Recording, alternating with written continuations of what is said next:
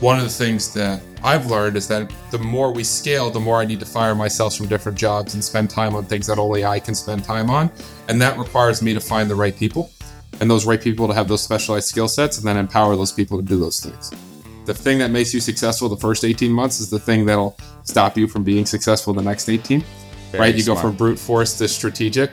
And the more I have my eye focused on the future, the more likely you are to handle that. The more I have my eye focused on day to day, I think the more likely I am to miss what we need to do month to month. Welcome to Season 4 of Perpetual, where you'll get the hottest takes and insights on what's happening in the constantly shifting world of media and marketing. I'm Adam Ryan. Let's go. All right, my man, Eliot. I'm so happy you're here. We go a ways back, but appreciate you coming on the pod. Yeah, this is a big deal. This is my most listened to podcast, according to Spotify Wrap. This is really exciting for me to get asked on here. I feel like every time I talk to you, I learn something. So the fact that I get to listen to myself on the show is pretty cool. I appreciate that. You might have been the only one in 2023 that listened to it the most, but I think today people are going to be excited to learn a little bit about how you've been tackling fantasy life. And let's dive into it. Yeah, let's do it. Cool. So can you, for everyone, just lay out a little bit of the vision of Fantasy Life and what you all are trying to achieve? Yeah, we're trying to become fantasy football and sports betting for all, right? A fantasy and sports betting focused around football media company built off of the back of the world's most engaged fantasy football newsletter and launching different verticals from our national radio show to our TV show with LG channels to our website, YouTube, audio, build out all these different verticals, including social, and almost create a Morning Brew meets Barstool, just a fantasy football and sports betting year-round, 365-day engagement, just interact with the audience and create the ultimate media platform. And then on top of it, you have maybe the most lovable, likable man in the space, Matthew Berry, as the founding partner as well. When you kind of take a step back at what the last 2 years, you guys are 2 years old. You've come on the scene in a strong way. You have an amazing lineup of investors. You name the superstar athlete, they're on the cap table. You know, your newsletter subscribers have grown rampantly, faster than almost any publication I've seen. In the last 2 years, if you had to go back and say, man, this is what worked, this is like what we did well, what would that be? It's a great question because it's really hard to narrow it down to one individual thing. If I had to, I would say it's the team. We've hired incredibly well, from our talent to our back-end staff to people who are innovative and creative, and being able to be empowered by someone like Matthew Berry, who believes in this team and puts his name behind it, has allowed us to accelerate to levels and growth levels that competitors simply couldn't do on this time frame. And now the thing that's so exciting for me is the first 2 years, so much about it is building the foundation. Now we get to build off of it. To your point, this is a little humble brag, but I want to tell the story publicly. That was so cool for me is when I'm signing paperwork and my name and Joe Burrow's name are worth the same amount on a piece of paper is a really cool, it'll never happen again the rest of my life, but it was a really cool moment for me. Yeah, I love that. Well, one day when Fantasy Life has its growth, that equation will change, but I love that. So the team is obviously super important. You know, you guys are 2 years old. Tell us about the team structure today. How did you kind of like build that out strategically in various departments? I think it's really about recognizing strengths within individuals and understanding what your growth goals are, right? I have a really diverse background from being a content creator to running different businesses in the space. But one of the things that I wanted to do at the start was separate the business side and the content side and have different people with specific goals in those areas. And then once you do that, you need the right content creators in order to get the reach. And that's where you kind of get the Barstool method of Dave Portnoy is this superstar that has really developed people like Big Cat and PFT and the others, right? And you use that halo effect, that umbrella. And Matthew Berry, it's one of those cheat codes of no one can ever replicate what he did because the space is too big, too saturated now, but you can have legitimate stars underneath him that he can give a lot of credence to. And hiring people like Wayne McFarland and Kendall Valenzuela and Peter Overzet and Matthew Friedman and Ian Hartitz, we've been able to really develop that. And on the business side, people with a background in a specialty, right? So people who really understand sales, people who understand growth, and allowing them to focus on those different areas. I think one of the things that I've learned is that the more we scale, the more I need to fire myself from different jobs and spend time on things that only I can spend time on. And that requires me to find the right people and those right people to have those specialized skill sets and then empower those people to do those things. What have you fired yourself from lately? I've taken a big step out of sales over the last couple of years. I'm trying to fire myself more and more from the day-to-day operations. I think one of the things I'd like to say is the thing that makes you successful the first 18 months is the thing that'll stop you from being successful the next 18, right? You go from brute force to strategic. And the more I have my eye focused on the future, the more likely you are to handle that. The more I have my eye focused on day to day, I think the more likely I am to miss what we need to do month to month. For any net new startup growing, I think that phase, that transition is just so relatable and so real. And doing that takes humility also, right? You're like, hey, I'm not as good at this anymore. And I've had to do that. I think most people in that situation. It's a challenge too, right? So often what gets you someplace is your ability to execute, your ability to roll up your sleeves, your willingness to kind of figure out how to solve this problem. But you realize that when you need to move at certain speeds, that's the same thing that can hold you back. You need to have people specialized there. So it's, to your point, it's humility, and it's a willingness to do things that you haven't done. But I like to say, like, to get places you've never been, you have to do things you've never done, right? And being open to that mindset. You mentioned your team. I think being around you, the energy is always there. Matthew's very energetic. You've hired really smart people. One of the things that I think is unique, and there's a lot of media companies like this, right? Like with Workweek, we cover so many categories. I'm okay if someone doesn't have like a crazy passion for like franchise or HR, and they can still be successful. But I think that's a different thing with what you all do, right? It's a passion game. And I always say, when, in content, there's what's, I would say, like need to haves, which is like normally like, I need that because there's like, I need to read the news about my industry because like regulation changes. Like if I don't, I could get fired. And then there's like nice to haves, which like sports and entertainment always fall into that too. And the nice to haves though, the ones that win are the ones that like bring out the most passion, right? Like they're like get people the most excited. And then it almost feels like it is a need to have because you're so passionate about it. That reflects though in your team, right? Like how they sell, how they talk, how they build, how they operate. How do you vet, besides just like asking for, their own insight, but how do you build a team that's so passionate while still balancing that skill set? And how do you assess that? More importantly, I guess the question is, how do you assess that balance of passion versus skill set? I think the skill set is what's most important. The passion, I think, just comes through, right? Because passion, I think, is the number one thing that people can see. It's authentic. It creates connectivity. And fantasy football, especially, is so community oriented that if you try to fake a love for fantasy football around people that are obsessed with it, live, eat, sleep, and breathe it every single day, it's going to just be so obvious. I mean, the average person plays 3 to 4 leagues. I was in 400 last year across best ball, and people are like, you are a crazy person. And then we'll talk to people about, oh, you only did 8 drafts last night? Like, what's wrong with you? Like, it becomes so obvious. And I think it's passionate people. And I think one of the things that I also love is that I don't just want people within the company who want to do 400 best ball drafts. I want the person who plays 3 redraft leagues and is talking smack to their family members who are really enjoying it. Because I think one of the things that we can get lost in as content creators is, who are we creating the content for? Especially in an industry where you grow up and you want to impress someone like Matthew Berry, and you think your content needs to speak to Matthew. Your content needs to speak to your audience. So finding that range and balance allows us to create range and balance in our content. The authenticity obviously comes through, but I think it's so impressive how you're doing that. And for everyone building companies, I think it's like this underlying successful opportunity to find things that are passion for. Like for Workweek, I try to find people who are passionate about our creators, right? Like that's like actually the driving force, not necessarily the industries, but like balancing that and having that come through is always like so important. When you look at the channels that you're in, most startups that I talk to and give advice to, I'm like, just stay focused in one channel for a while. You guys are in Sirius Radio, you have newsletters, you are all over socials. I mean, you're in all the channels and doing what, from an outside perspective, like relatively well. The lesson that I learned from you all in that process was you partnered with people, for example, in radio to like make that more successful. Can you tell everyone a little bit about your strategy around like partnerships and how you've been able to do that to propel to new channels? Yeah, it's funny because one of the questions I always get asked is, when are you going to do more sports? And my answer is, when I feel like we're the best at the NFL and I feel like we're well on our way to being that, we can start looking at that.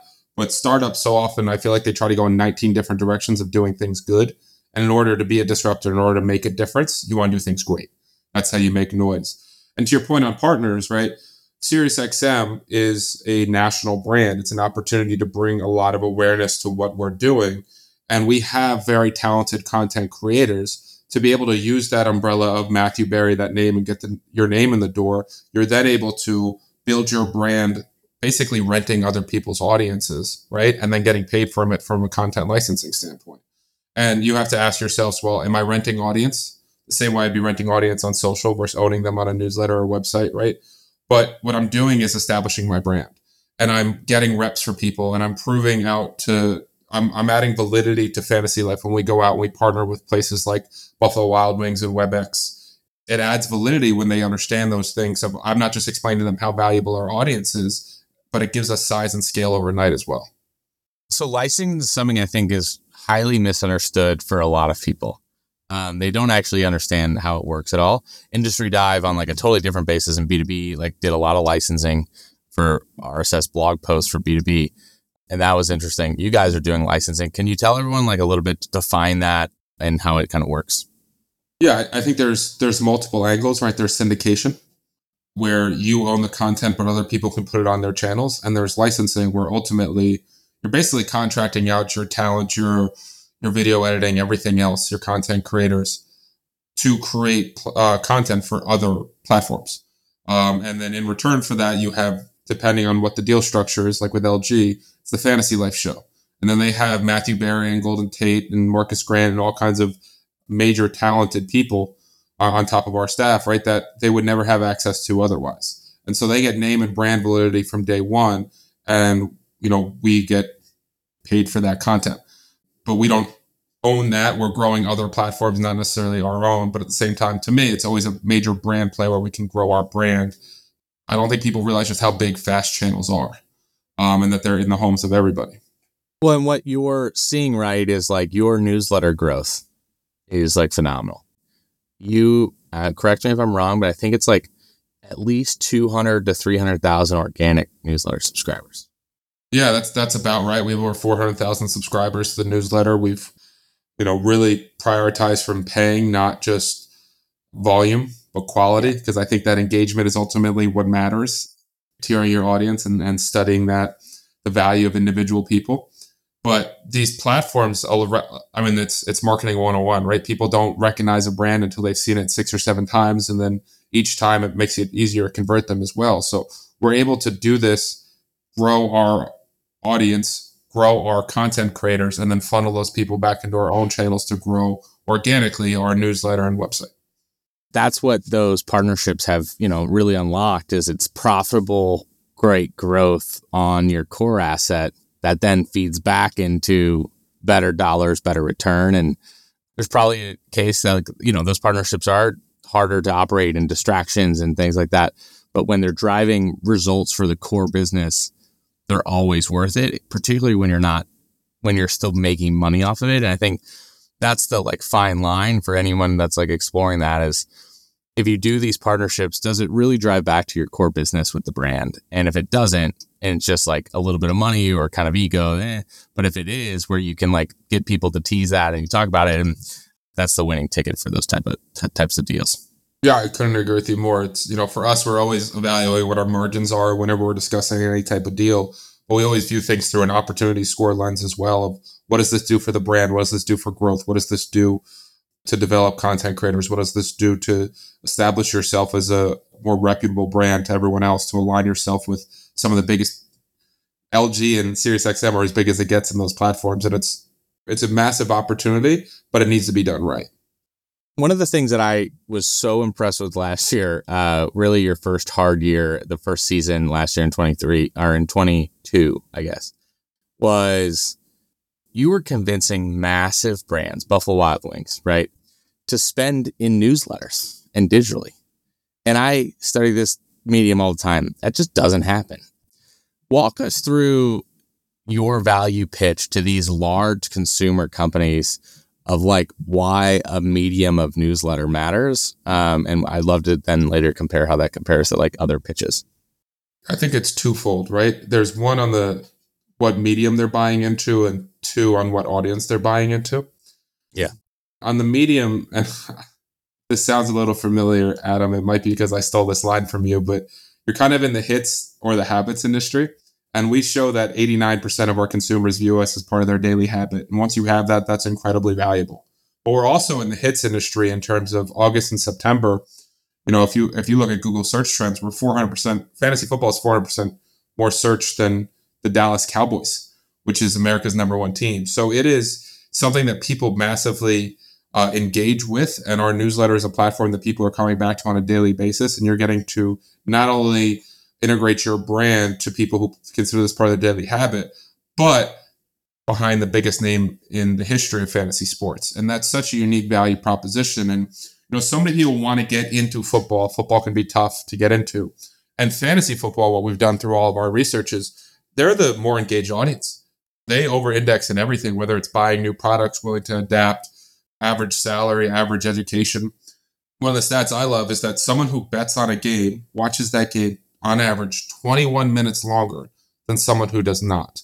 We're talking about where people are fighting for 10, 15 seconds attention on social media, and you got people who won't turn off the game because they're engaging in that. Once they want to engage in that, they want to engage the supporting content that goes into all of it. So we're talking about a highly habitual audience that is the most valuable audience in sports, and it creates a really unique value proposition for a lot of companies that want to get into football and aren't sure the right avenue to do it, and we present that opportunity for them.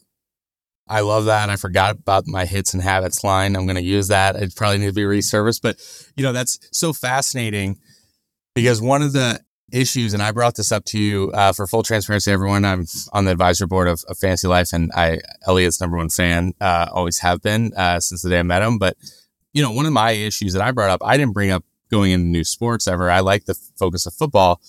I worried about seasonality. And that was like my big question and kind of undercurrent. You now have gone through it. And this happens, just for context, I think seasonality happens in all media businesses. In our business, like, people do not make HR decisions in July. They're not buying HR software in July. It's just like they're on vacation. They don't care. Like, every business has seasonality in some aspects, whether it's as obvious as football, probably not, right? But it does exist. How strategically did you think through not having your revenue kind of fall off a cliff, not having your engagement fall off a cliff? Like, how did you work through that? It starts with the engagement. That's the easiest way to not get the revenue to fall off a cliff, is to show that you can maintain engagement with your audience. To your point, listen, am I going to sit here and try to convince people that March is the same as August? No, absolutely not, right? There's seasonality and there are peaks and valleys of fantasy football. But I think a few things have happened. There's been a massive takeover with content like Dynasty or platforms like Dynasty and Best Ball, where you can go to Underdog right now and you could start drafting teams for 2024, and those drafts are filling every few minutes. Like, people are obsessed with this year round. And two is, I think we forget just how much football is in the news consistently. It doesn't matter if it's May, March, April, like, it is the number. If you go on ESPN, it's the number one thing they're going to debate is Tom Brady versus Patrick Mahomes. And people want to continue those football conversations in different, more meaningful ways, and start preparing, start planning, start engaging with all that content. So what we've learned is there are definitely peaks and valleys, and it's important for us to maintain everything. It's important for us to show brands the value of that audience throughout the course of the year and set those deals up longer to protect ourselves in those situations. But also that there's an audience out there that is really looking for this content on a consistent basis, and we're providing it to them in a higher quality, more engaging way than competitors. And we're seeing them stay with us all year long. Yeah, I mean, the point of longer contracts, I mean, I think this is it's a move that a lot of the older media companies have leaned into, right? But there's such a huge difference of doing a 3-month contract versus a 12-month, right? And to your point, I heard through kind of the grapevine that The Athletic has really started to help the New York Times with advertising with sports and winning over more and more sports like Michelob Ultra and people like that. And the Times now in the paper are getting those sports advertisers into the Times. And this is no different than having hero products, right? We do this. Everybody always has hero products, and you advertise.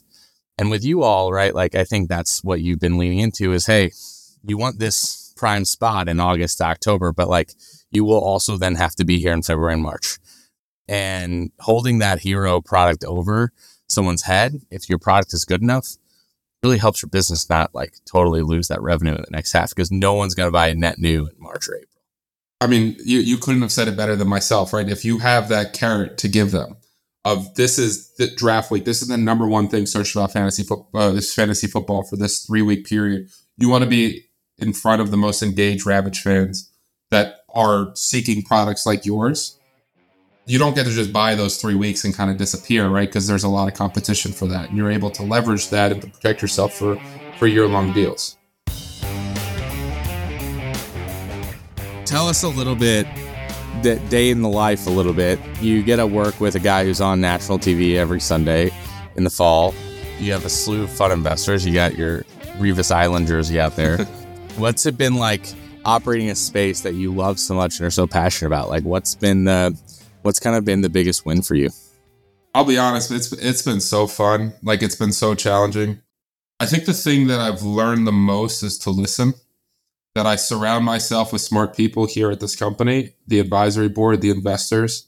I've gotten incredible opportunities to meet with truly gifted, talented people. I very much include you in this. And I've learned to try to talk second, to ask questions, to pick people's brains, to humble myself, to make it not about that I'm in charge, but it's about learning as much as possible. And it's been just an endless source of knowledge. And, from the Matthew Berry perspective, it's like, what you see is what you get on TV. Like he is one of the most authentically, like he's just an authentic guy. He's a good guy. He's like the number one guy you want to go have a beer with. He is so smart. He is like, when you see him walk in a room and his presence and ability to capture attention is unlike anything I've ever seen. His storytelling ability, his creativity, but also one of the things that I've really appreciated about Matthew is his empowerment of me. He listens. It's not just I'm Matthew Berry, my name's on the front, but how do we brainstorm and how do we solve these problems together? Eliot, I need you to go take care of these things and everything else. And it's grown me so much as a leader. It's grown me so much in my career, but I think it's also just grown me as a person. It's been the best 2 years. It's been the most challenging 2 years of my life, like hands down. I love to try to get better. I love to try to be better than I was the day before. And when you surround yourselves with the investors, the advisors, and the talented people on this team, it's like impossible not to. You guys perfected. I had this strategy at Work Week early on that I called Army of Advisors, where I just tried to sign a bunch of people that I looked up to early on. And I had no like set meetings with them. And I just would reach out to them if I had questions. And you guys kind of did that, but like way better with way more impressive, like really, really impressive people. I think it's like such a good thing for companies and CEOs and founders to do in media, but potentially all businesses. It's just like surround yourself with a bunch of smart people and your foundation and floor is just going to be lifted. I spent so much time planning 2024 and I then reached out to every advisor and asked if I could get 30 minutes to an hour of their time to just run them through different ideas. You were one of these people. Some of my ideas, you're like, I think that's great. Some of your ideas, you're like, walk me through why you're thinking this. And what it did was it made me think holistically about every single thing we wanted to do, made me realize different holes in my strategy and saved myself from making different mistakes, but also opened my eyes to all kinds of different possibilities. And now the company is in a better strategic position because we've been able to have all that influence. So I think so many people get to a position where they've worked so hard to be in charge and they're like, this is my moment to show that I know what's best. And I think the best thing is to realize that there are always going to be more accomplished, smarter people than you. And the more you can surround yourself with them, the better. Yeah, absolutely. It's why I do this podcast, so I can learn from people like you. So we are releasing this right before the Super Bowl. So we got Niners. We got the Niners coming on strong. McCaffrey's got the story going on, but the Chiefs, Taylor Swift, Mahomes going for 3, Andy Reid going after Belichick. It's like all sorts of storylines. What do you got? What do you think is going to happen? I got the Chiefs. I'm going to continue to rock with Patrick Mahomes in the playoffs. His numbers are absurd until they can't do it anymore. I know that there's a lot made of the weapons and the lack of receivers, but with Rice's improvement, their offensive line, how good their defense is playing. And, Kyle Shanahan has shown that he kind of changes. He gets more hesitant in big games, which is, I don't like when coaches stop being themselves. What got you someplace is who you should be in those moments. Yeah. And if you want a fun bet, this is probably not a fun bet, but Chiefs second half unders are 18-2 this year. Hit again last week where 3 points were scored in the second half. Not something that most people will expect to bring up at their Super Bowl party, but if you want to be sharp, I'm taking the bet right now. This is why I got. This is one of. I was like, I know he's got something for me here. That 18-2 on the under in the second half.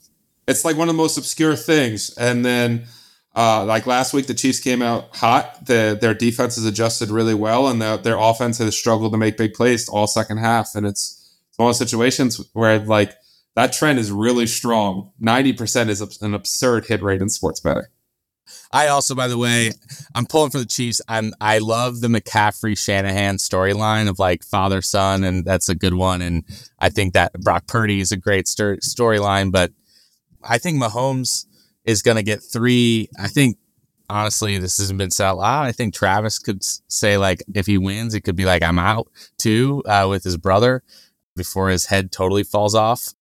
Yeah, so I'm pulling for them because I think I agree. But I have a sneaky suspicion if they win, this is Travis's last year. I agree with it. I think they're out. And also, he has such a big media career ahead of him. And he has publicly talked about how he's had numerous concussions and he just kept himself in the game. Like, I mean, he's beat up. And with 3, he's already pretty much a lock for the Hall of Fame. But with three Super Bowls, he's in. He's going to be first ballot. He's going to go up as a top 5 tight end ever. And then him and his brother are going to go at the same time. It'd be awesome. And now he has the most receiving yards in playoff history, right? Him and his brother could go at the same time. That would be, what a cool experience that would be. Yeah. I don't get tired of greatness. I feel like people get tired of people seeing them win, so no one wants the Chiefs to win and and then these guys retire, and then we spend all this time about missing them and wow, what an enjoyment it was to watch them play and everything else. We see it with LeBron now, Kobe before that. Now you can't find someone that dislikes Tom Brady. 4 years ago, you couldn't find someone that liked him. And I think that Mahomes is starting to get into that category. And I'm just over here sitting there like, this is a man that does stuff that we've never seen on a football field consistently. And it's fun. And I don't care that Taylor Swift is in the audience. That doesn't offend me. I think it's all good fun. It's more eyeballs in the NFL. It's good for my company. It's good for everybody involved in sports. Matthew and I engaged some tweets on earlier this season about her. And I mean, like, it's just healthy. It just like brings in a new environment. I mean, last week, my wife was like sending me all the memes, and like, I can't say how many times that she sent me playoff memes in the past. So I think it's just like a great thing for business like yours. I think there's two calls here. Chiefs under is one, and then and you're going to move the line.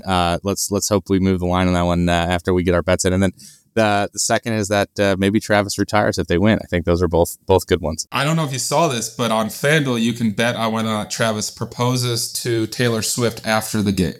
No, not happening. She's too secluded. She won't let it happen. But I will say that you better like the Chiefs to win if you think that's going to happen. He's not. Yeah, exactly. He's not losing and proposing. No. All right. Last question.